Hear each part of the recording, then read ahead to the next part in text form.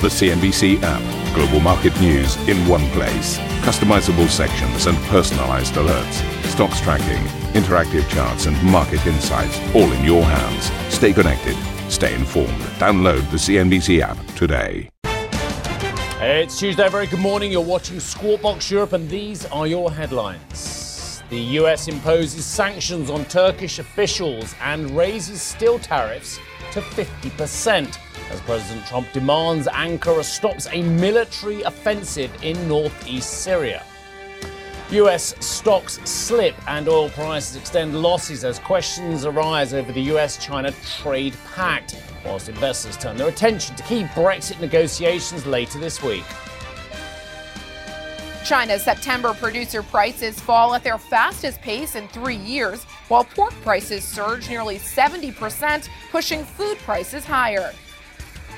And Facebook's Libra crypto project admits regulatory issues, but vows to push ahead as online travel group Booking.com becomes the latest partner to jump ship.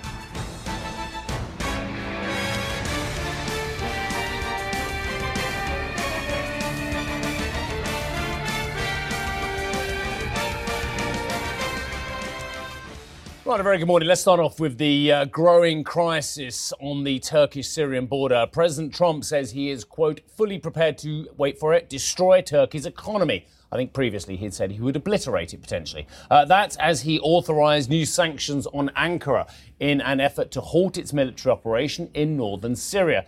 In a statement, the president also said that steel tariffs on Turkey will be raised to 50%.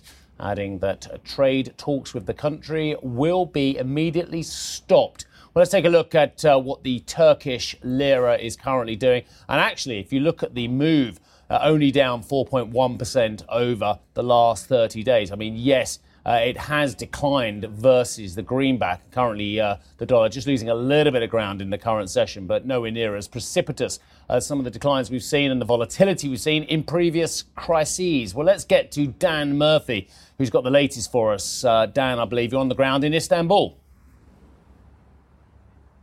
Steve, good morning to you. We're live in Istanbul, continuing to assess the economic and political fallout from the US's latest measures. Let's start on the lira. As you were highlighting, down about 5% this month alone and 10% YTD. But the moves just over the past few hours would suggest to us that the latest measures that the US has enacted on Turkish individuals and the economy are basically more bark than bite.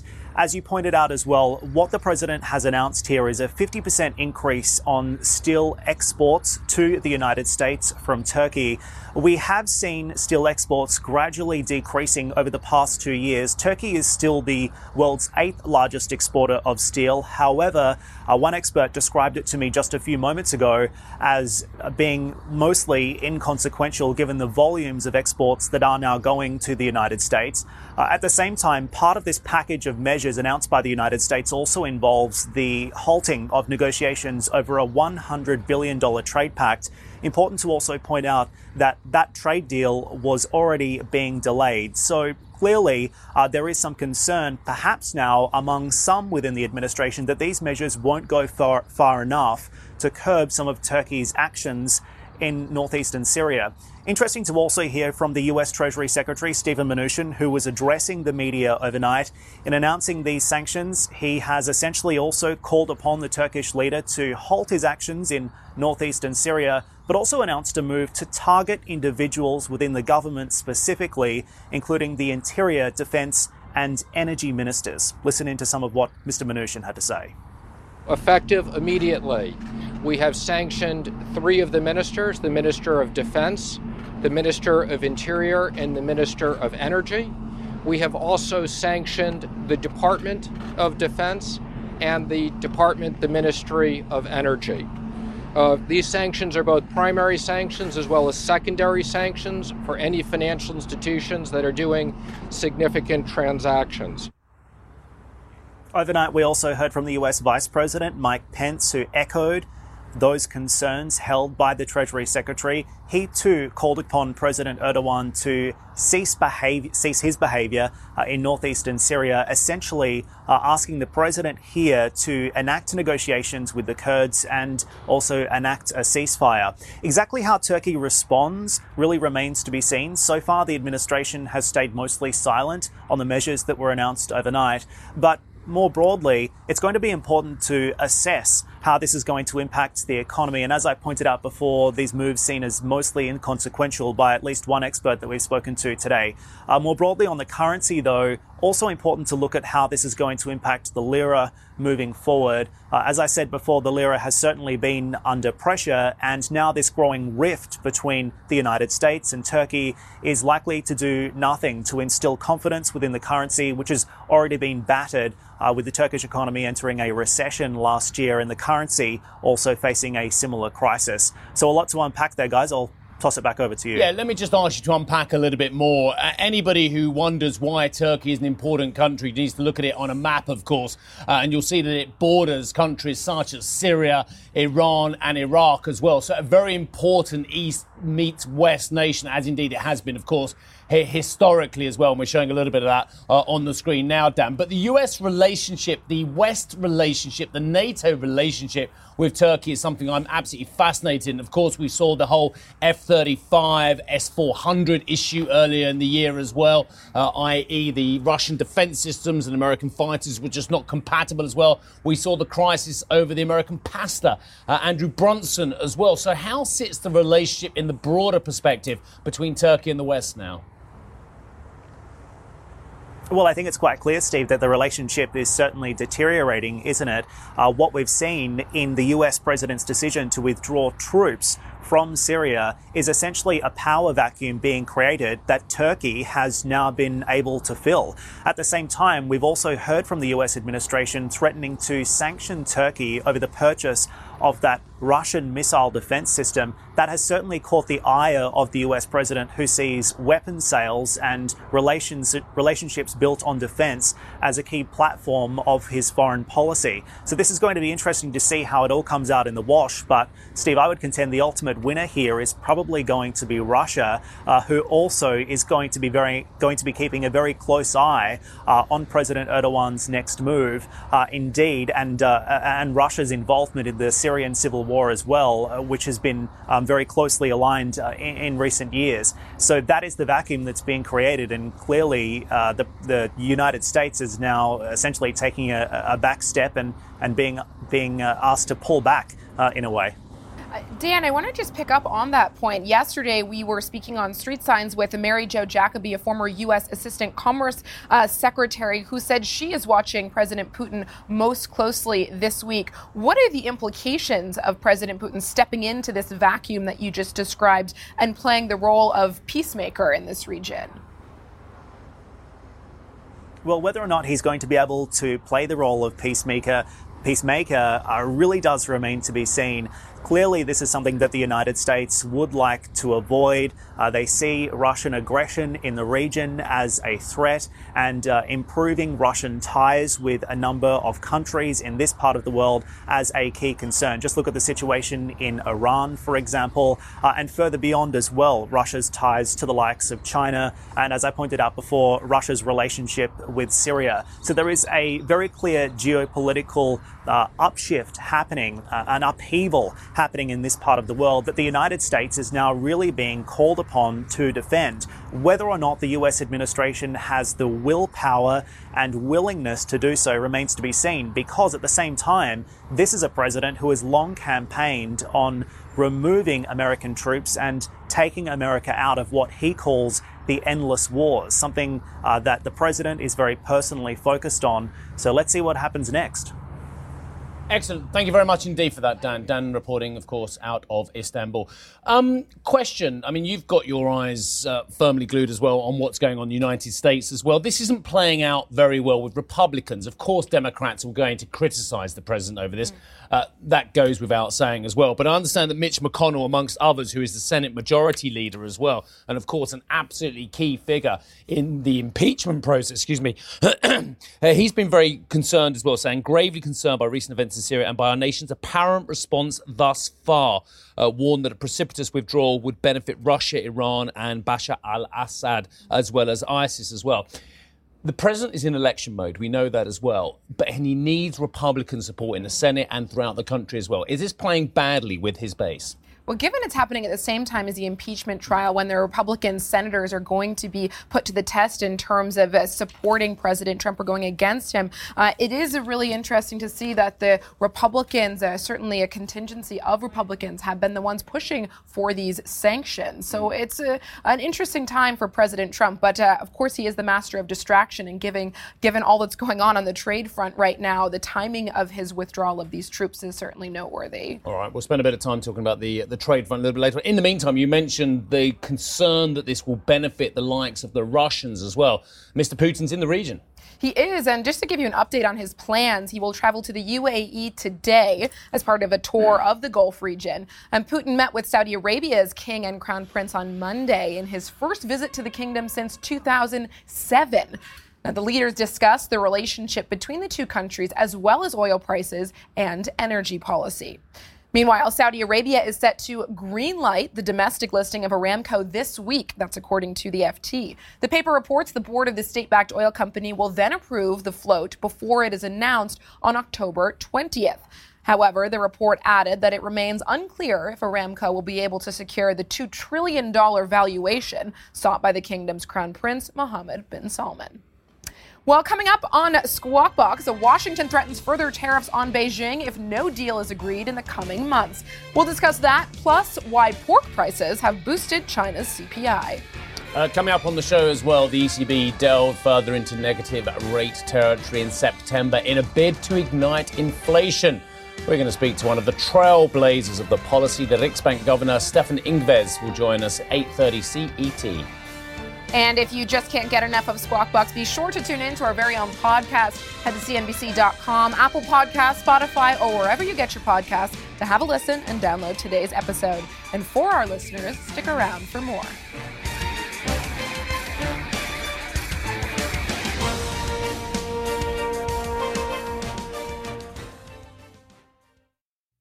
A CNBC signature event. East Tech West, CNBC's exclusive invitation-only retreat, returns to Nanshao, Guangzhou, China in 2019. We explore all things tech, from artificial intelligence to 5G. Join the world's most prolific investors, inventors, and entrepreneurs as they share their stories and celebrate innovation. Visit easttechwest.com for an application to attend.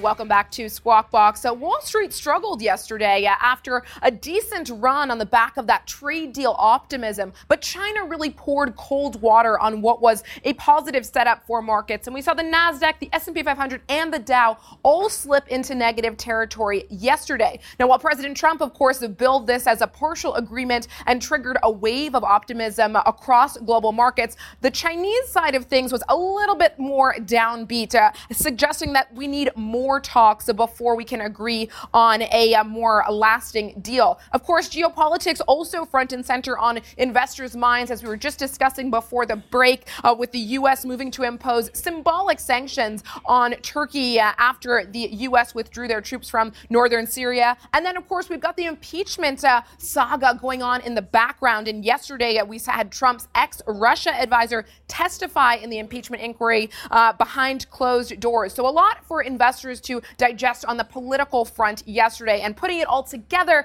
and meant a drag on U.S. stocks. Also, take note, we are heading into Q3 earnings season. They will begin in earnest today, so investors positioning for an update from a number of different corporates kicking off this week. Let's take a look at oil markets, where we saw Brent and WTI settle lower yesterday to the tune of about 2%. Now this morning, in recent trade, we're seeing WTI and Brent pull back even further. Now we've got some weak China data out overnight for investors to digest, on top of those doubts that are brewing around the U.S.-China trade deal. Gold has been benefiting amid this a bit of a risk-off sentiment we've seen over the last 24 hours or so. This morning, trading a touch higher, just below the $1,500 per ounce mark. Taking a look at Asian markets overnight, it's been a bit of a mixed session. The Hang Seng and the Shanghai Composite trading below the flat line. Over in Japan, the Nikkei 225 outperforming, trading up about 1.85%. Australian stocks also trading a touch in positive territory. Let's take a look at European opening calls. What does this all mean for the European session? Well, we're looking at a bit of a bounce of 4 European stocks. The DAX is looking for a 23-point rise at the open. FTSE MIB over in Italy looking for about the same, while here in the UK, we're looking at a fairly muted start to trade. Of course, Brexit front and center as we are just days away from that all-important summit. And questions, of course, remain over the likelihood, the prospect, the potential that we see a deal agreed. Steve? Excellent. Okay, let's move on. China's PPI has declined at its quickest rate in 3 years in September.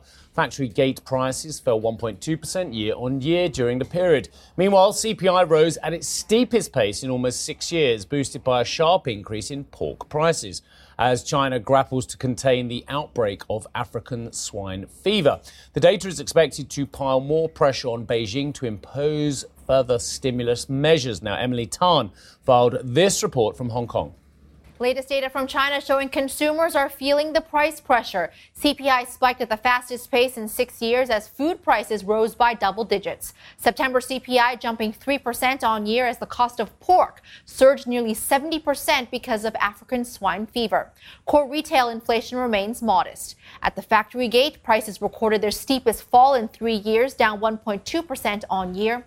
Producer price deflation is expected to continue to deepen. The diverging trend between consumer and producer prices pose fresh challenges to policymakers in Beijing, but analysts anticipate further stimulus from the mainland as manufacturing cools on weak demand and trade war pressures. We're in the midst of a busy week on China's economic calendar as trade data released yesterday showed contractions in both exports and imports. The market looks to Friday now and the release of Q3 GDP and monthly activity indicators. Expectations are for 6.1% growth on year, slipping from the 6.2% read in Q2. Back to you. And a fresh round of tariffs against Chinese imports will go ahead in December if no trade deal is reached with Washington. That's the view of the U.S. Treasury Secretary Steven Mnuchin, who told CNBC that whilst he believes that both sides will eventually reach an agreement, the threat of extra levies remains.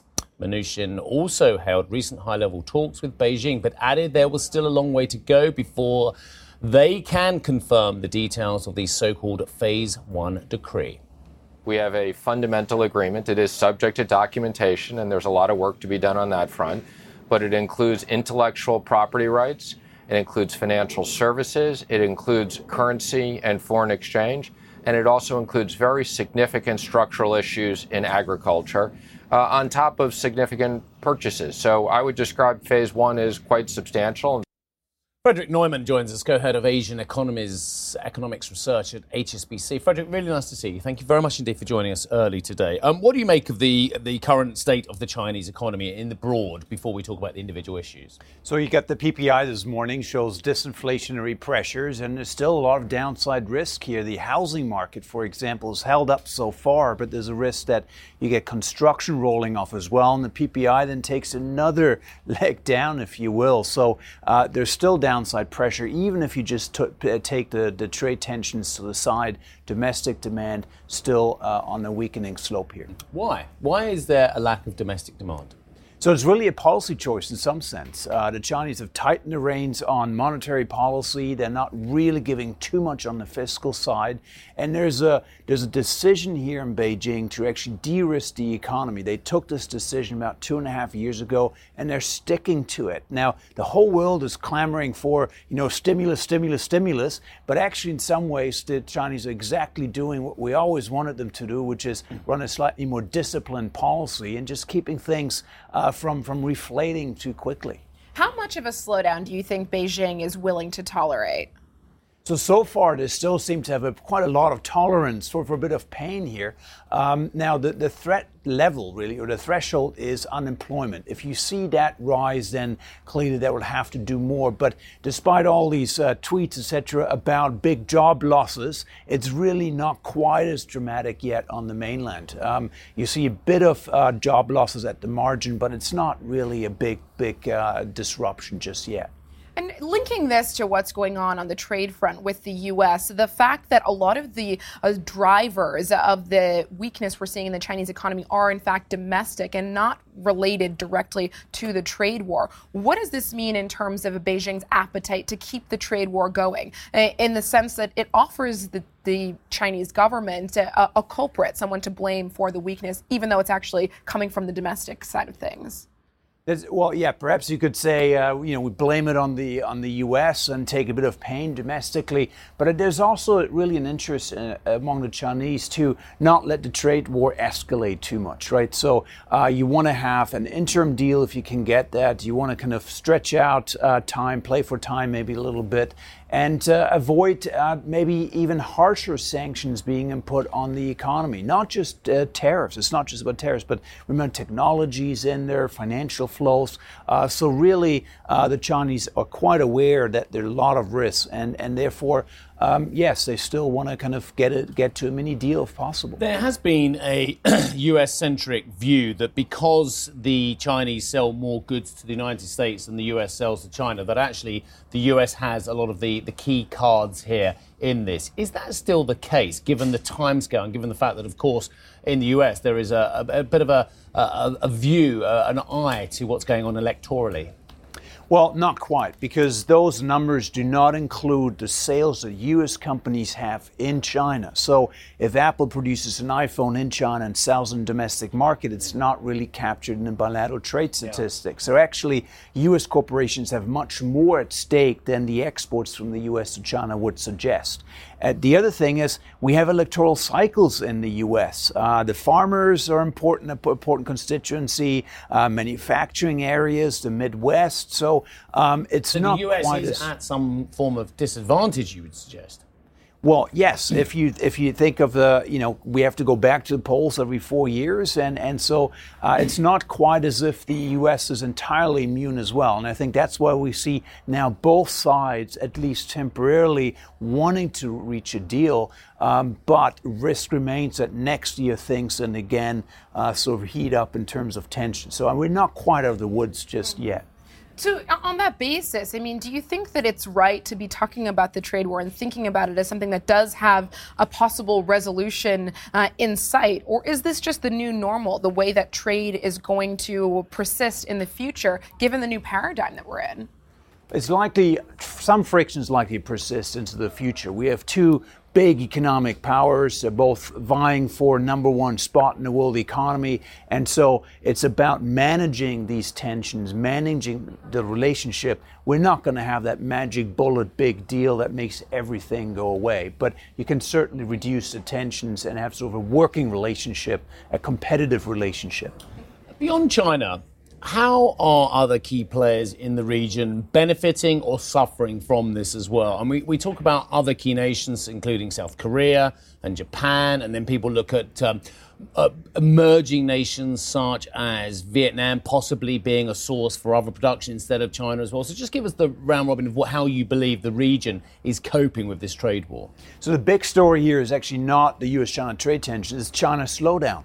And the entire region depends on China's growth. So to the extent that China is shifting down growth, everybody's going to see exports decelerate. And so even a place like Vietnam, which is benefiting from supply chain rejigging, is still going to feel a pinch from a slower Chinese economy. Now, at the margin, Southeast Asia looks fairly resilient. Maybe Northeast Asia, a bit more exposed to trade tensions. Within Southeast Asia, you got Vietnam, Malaysia, Singapore, being economies that really benefit at the margin, but don't make the mistake that there are any winners in these trade tensions. Everybody still loses when growth slows down. And we haven't really touched on Hong Kong too much. And you mentioned Singapore there. And I've been reading increasingly about how Singapore has been benefiting, or is certainly poised to benefit from the unrest in Hong Kong, given it is a similar financial hub for the region, a similar sort of connection between the East and the West. What are your sort of expectations as the Hong Kong situation obviously continues to be a massive headwind for the whole Chinese region? So I think in the short term, we make a bit too much about these headlines. But if you take a step back, Singapore's played its cards extremely well over the years, and you've seen already, over time, Singapore attracting a lot of business. Singapore's advantage, it is embedded in a region that's now very resilient. That's ASEAN. It's really the gateway to ASEAN, and it benefits from that particular status. Hong Kong's advantage probably still is the gateway to China, and I think that's something that will actually still persist geographically alone. Thank you for listening to Squawk Box Europe Express. For more market-moving news, you can head to CNBC.com. Or join us again on the show with Jeff Cutmore, Steve Sedgwick and Karen Cho, weekdays on CNBC.